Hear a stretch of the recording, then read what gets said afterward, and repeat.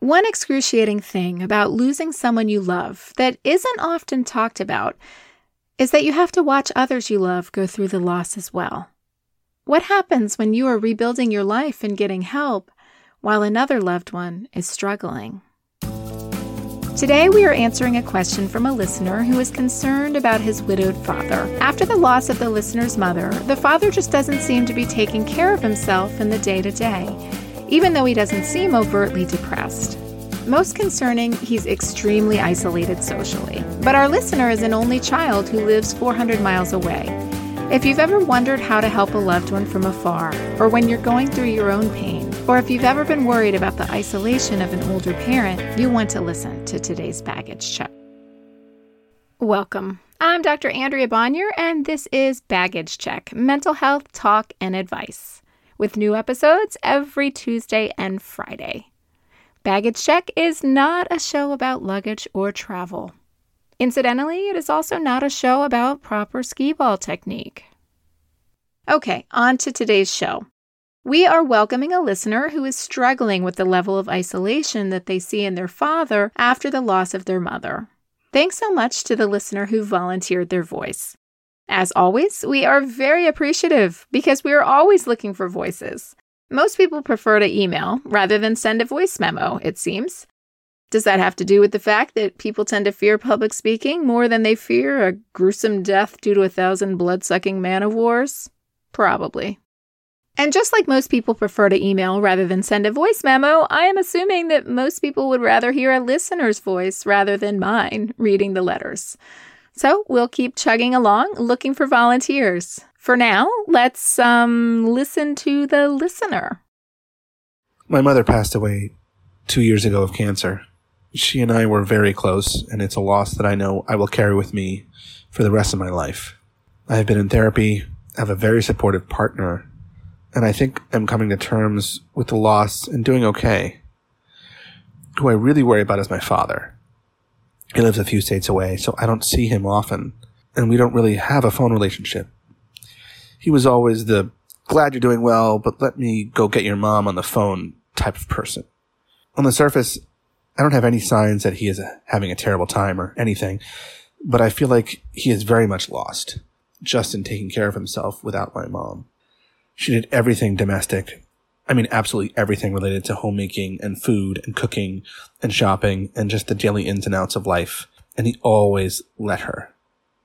I tease him sometimes about what he is eating and whether he has learned to boil water yet. But honestly, it's not far from being that dire. I think he lives like a 19-year-old frat boy. But that's not even my main concern. My biggest concern is that I think he is very, very isolated.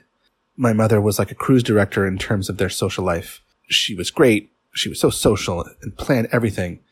And honestly, I don't really know if he had many friends of his own, ever. His friends were mainly the husbands of her friends and some coworkers that he probably hasn't kept up with now that he is retired, which he did when she got cancer. He is only 65 and was sort of a workaholic before retirement. So he never really even developed that many hobbies, except maybe golf that he would do for professional networking. I ask him sometimes how he spends his days, and it sounds like he mainly watches TV. I ask him if he talks to anyone throughout the day, and he occasionally talks to his brother, though I can only imagine what those conversations are like since my uncle is not that much of a talker either. I think he talks to his neighbor every once in a while, but it really makes me sad that his life has gotten so small since the loss of my mom. I don't know how to help him. I'm an only child 400 miles away. I am so sorry. Seriously, my condolences on the loss of your beloved mom to such a monster of a disease. And now my heart hurts for you and your dad, and your concern and love and care and worries. They all show through so much in your letter. And it's a different kind of grief, this grief and stress about your father. The grief that comes from the worry that someone you love is shrinking, that their life is starting to diminish, that darkness is settling, and that they aren't able to be living their lives in the ways they used to. My first question would be, how would he assess his situation? Has his isolation just sort of taken hold and it is the way it is and he might not actively acknowledge being in distress about it? Loneliness can be like that. It's like it just settles in. It's not that all of a sudden on a Thursday afternoon while watching a documentary on sharks, you feel empty. Although I guess it could be that too. But often it's that connections decrease and a wall starts to build and you reach out a little less and people reach out to you a little less and you share less of your life. So you don't have that cycle of people following up and being involved in your daily life. And it all just kind of seeps in. So I'd be really curious to hear what he has to say in terms of his isolation. Does he notice it? Does he care about it? Is he in denial about it? Might he have less isolation than you think he does? Like maybe he's actually chatting with people, is keeping up with people. Maybe he's occasionally having guests you don't know about. Other considerations here are, might he view this as a temporary break that he needs during his mourning of your mother? Might he feel it's a bit of taking care of himself to not have social demands? Might he feel that this is how he naturally is, more introverted, and he's returning a bit to that in the absence of your mom? Because that's a crucial question here, whether or not he's in distress about this, whether or not he views it as a problem. And speaking of whether we view things as a problem, it's important to recognize that isolation and loneliness are not always 100% the same thing. There are people who are isolated but are not necessarily lonely. It's not particularly common, but it happens. And then there are people who are lonely but not isolated. This is actually very, very common.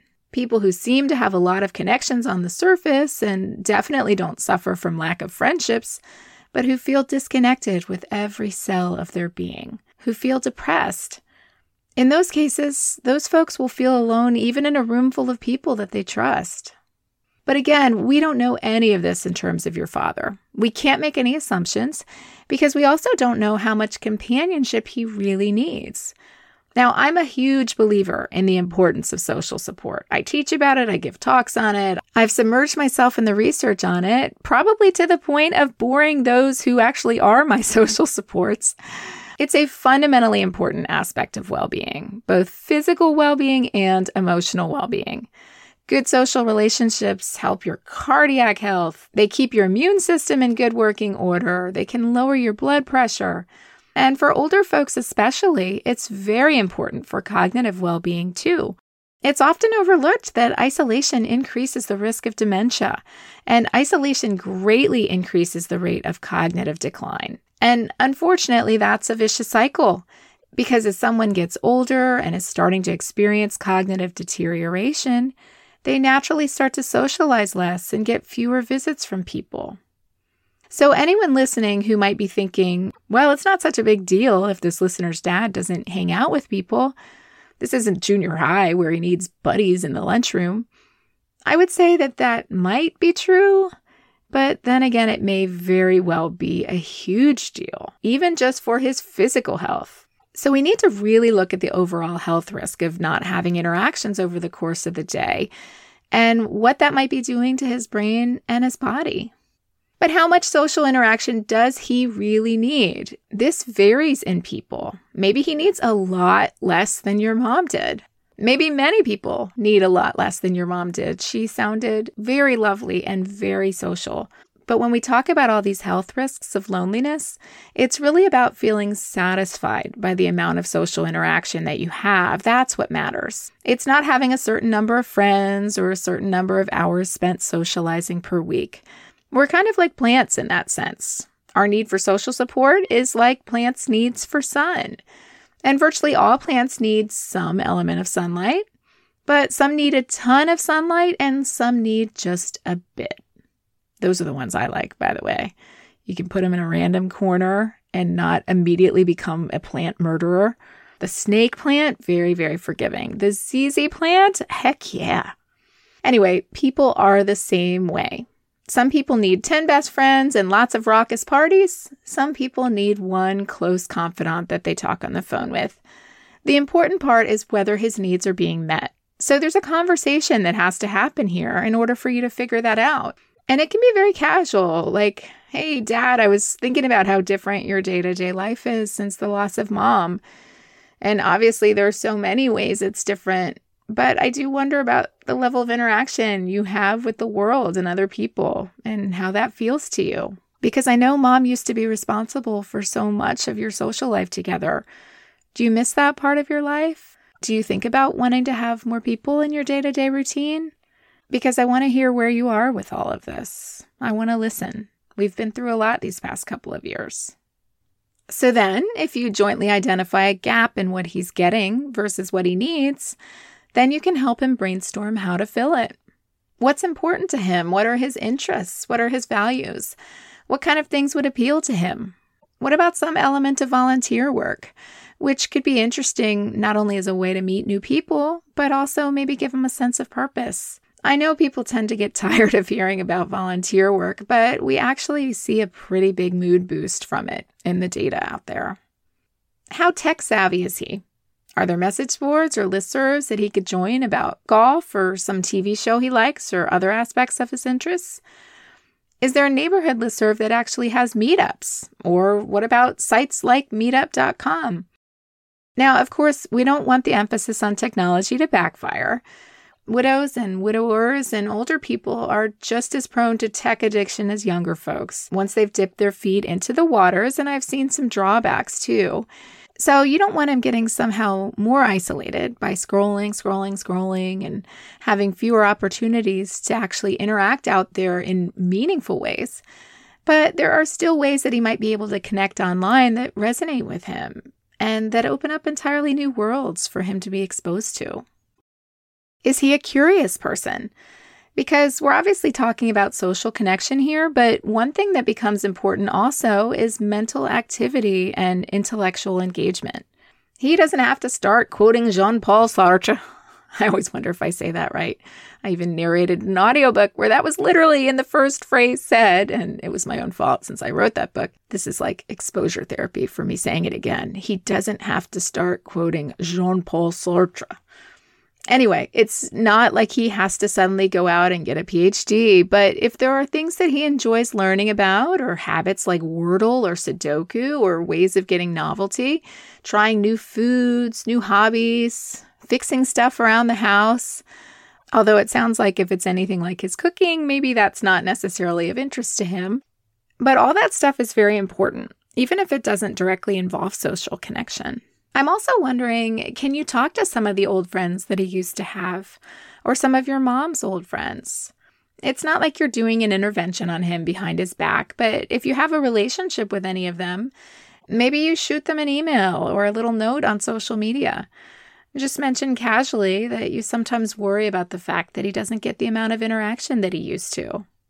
It could be that he gives off such vibes of self-sufficiency that people kind of stay away. And it's true that people do tend to disappear after loss because they're worried about saying the wrong thing, which, disappearing, ironically, is the wrong thing. So it's often this awful paradox where people screw up because they're worried about screwing up. We'll have to have an episode on that sometime. It's also very common that if your parents hung out with a bunch of other couples, that those couples don't include him anymore because they think it would make him feel worse being the sole widower there. And it could be that your dad indeed would feel awkward in those interactions. Honestly, he might have felt awkward in those interactions even when your mom was alive. Again, we don't really know his baseline level of introversion here. So we don't automatically want to assume that he's supposed to just slip right back into the life that he used to have with your mom in terms of her friends. But on the other hand, if he really enjoyed hanging out with those guys while your mom was alive, and now he misses out on all the husbandy stuff because his wife has passed away, that's an extra layer of tragedy. I'm just going to rapid fire some more ideas at you here. Some things to think through and explore. He's very young in terms of the senior world, but might there be some senior services in his area that he could get connected with that might have various activities that could potentially be of interest to him? Is there a community center or county or city recreation programs that he could get involved with? Maybe some that are particularly geared towards seniors, or classes or gym memberships or golfing groups that are geared towards seniors that he might be interested in. And I'm curious how much he talks about this loss, this great loss that the two of you suffered, because might being in a grief group actually be helpful for him? And I know some of you were thinking, let's see if she can get through this episode without mentioning some sort of mental health treatment. Those of you who bet against it, go ahead, collect your cash. I'm not saying he absolutely needs a grief support group, but I am saying that I've seen those groups change lives, even just in terms of the social connection piece alone. It's obviously been a little while that he's been dealing with this loss, so he's not super early in the mourning process. So his needs might not be as acute for the actual emotional support of group therapy. Then again, sometimes year 2 and year 3 are even harder for people experiencing loss. But nonetheless, a support group in terms of connecting with other people who have lost partners, that could be really helpful. Even if people are very different from him, there can be a pretty profound connection with others who really get it in terms of loss. And honestly, he might just meet some buddies. I have seen it happen time and again. I mean, yeah, it's unlikely that he'll find the perfect grieving golfers group, but I have seen grief groups save lives. In fact, I'd venture to say that group therapy or support groups for grief are some of the most powerful types of treatments that there are. And giving men in particular a forum to express their emotions and be vulnerable with each other can be so important because our society doesn't always allow for that. We had an episode on that recently with Dr. Harold Woody Neighbors talking about older men in particular and masculinity and how it makes it hard for them to get the same cultural acceptance in terms of sharing their emotional distress with each other and how much that needs to change. So back to more questions. Did he ever have a place of worship? Does he have a faith that he might want to explore through attending religious services of some sort and getting to reap the social connection benefits of doing that? No matter how you feel about religion, we do have some data that suggests that things like potlucks are pretty great for us. I guess as long as nobody gets botulism, right? Now, the elephant in the room here is dating. If he starts getting reconnected with some of his old friends or some of your mom's old friends, their way of showing care for him might be to try to get him out into the dating field again, whether with someone they know through their garden club or maybe with them themselves. I think it's important that you go into this being honest with yourself about how you'd feel about that. And how do you think he would feel about that? There are no right answers here, of course, but the more that you communicate about it, the less weirdness there will be if that starts to happen. And as for the frat boy aspect, beyond just the social isolation, there might be some really actionable, tangible things you can do here too. And to be clear, we mean no disrespect towards any frat boys. Some of them might be keeping their frat houses looking like the cover of House Beautiful, I don't know. But interventions on that front can be something you can make tangible progress on. Like maybe gifting him an Instant Pot with some super simple recipes. No, I don't get any affiliate sales from them, but things like easy pressure cookers can be a godsend for people who want to be able to start cooking but are intimidated. Or people who, shall we say, want to cook, but really don't want to cook. I think it could be really good for you to start planning your next visit, whenever that might be, with a bit of clarity about some things that you can help get him set up with while you're there. Whether it be supporting him with some technology stuff, or visiting a community center with him, or stocking his fridge together, or showing him how to make a recipe or two. Maybe you could make some joint goals for him that would be motivating. Really small, specific goals, like finding a place to work out or compiling a list of some potential volunteer opportunities or learning 3 new dinners to cook. But don't make him feel like he's a project. This should be framed as an opportunity to find some joy for him or adventure or fun, rather than the idea that you're fixing him. And you can continue this even while you are long distance. And it has the added bonus of strengthening your relationship by finding something fun for the two of you. Maybe you're not going to have deep heart-to-hearts over the phone about the state of your feelings, but maybe you can get into a new TV show together, or challenge each other at Wordle each morning, or play some other online game together, or try a new hobby together. Something low-key and low-pressure, something that allows a natural avenue for connection, rather than the stilted phone call. Maybe it will even inspire him to do something similar with his brother. And I know I'm sort of joking here about how he's not going to want to talk about his feelings, but that's another thing. Maybe you can actually normalize talking about feelings and encourage him to open up. It sounds like you've done a lot of that in your own grieving process, in therapy and with your partner. Creating a space for feelings by talking about your own feelings and how you may sometimes experience your own grief, or when you might feel the most vulnerable about the loss of your mom, that could all be really helpful for him to see. Because I know we're focusing on him, but you're grieving too. And that's something that you sadly have in common, and that might actually strengthen your connection over time if you're both willing to be vulnerable. And because almost everyone likes to feel useful, and it can help increase our sense of self-efficacy and purpose, think about whether there's something you could use his help with and that you could ask him for help with. He's not going to be the one to talk about interior design with, but he's obviously had a really esteemed professional career. Are there questions that you might have for him about your own career? Are there little things that you might need his advice on, and that by asking him, you can make him feel useful and more connected and included with your life? Pets are also a great form of companionship, by the way, and also an interesting way of potentially meeting other people. Dog parks, they are wonderful for human recreation as well as pet recreation. And even if he doesn't meet a new BFF at the dog park, there's really something important about even just those one-off connections. Just people coming together for a moment in time, or you're simply talking about, I don't know, how your dog once ate an entire stick of butter. But it's just a way of being human together and having that brief moment of connectivity. Now, of course, getting a pet, that should only apply if he actually truly has an interest in a pet in the capacity where he can truly commit to taking care of it in the right ways. Anyway, I feel like this was more of a smorgasbord of ideas than one unified, cohesive piece of advice. But I think that also speaks to the fact that little interventions here can make a big difference, and that there's no one-size-fits-all in this situation. Isolation is so common, but can be so devastating. It makes many tough things even worse, like grief, like health challenges, like the logistics of even just caring for a home. But you are definitely not alone in this. And of course, the whole point of this is for him to know that he's not either. So good luck trying some of these things. And please feel free to let us know how things turn out. And if any listeners out there have been through this, please reach out to us on our Instagram page or shoot us an email. You can find that link at baggagecheckpodcast.com. Thank you for joining me today.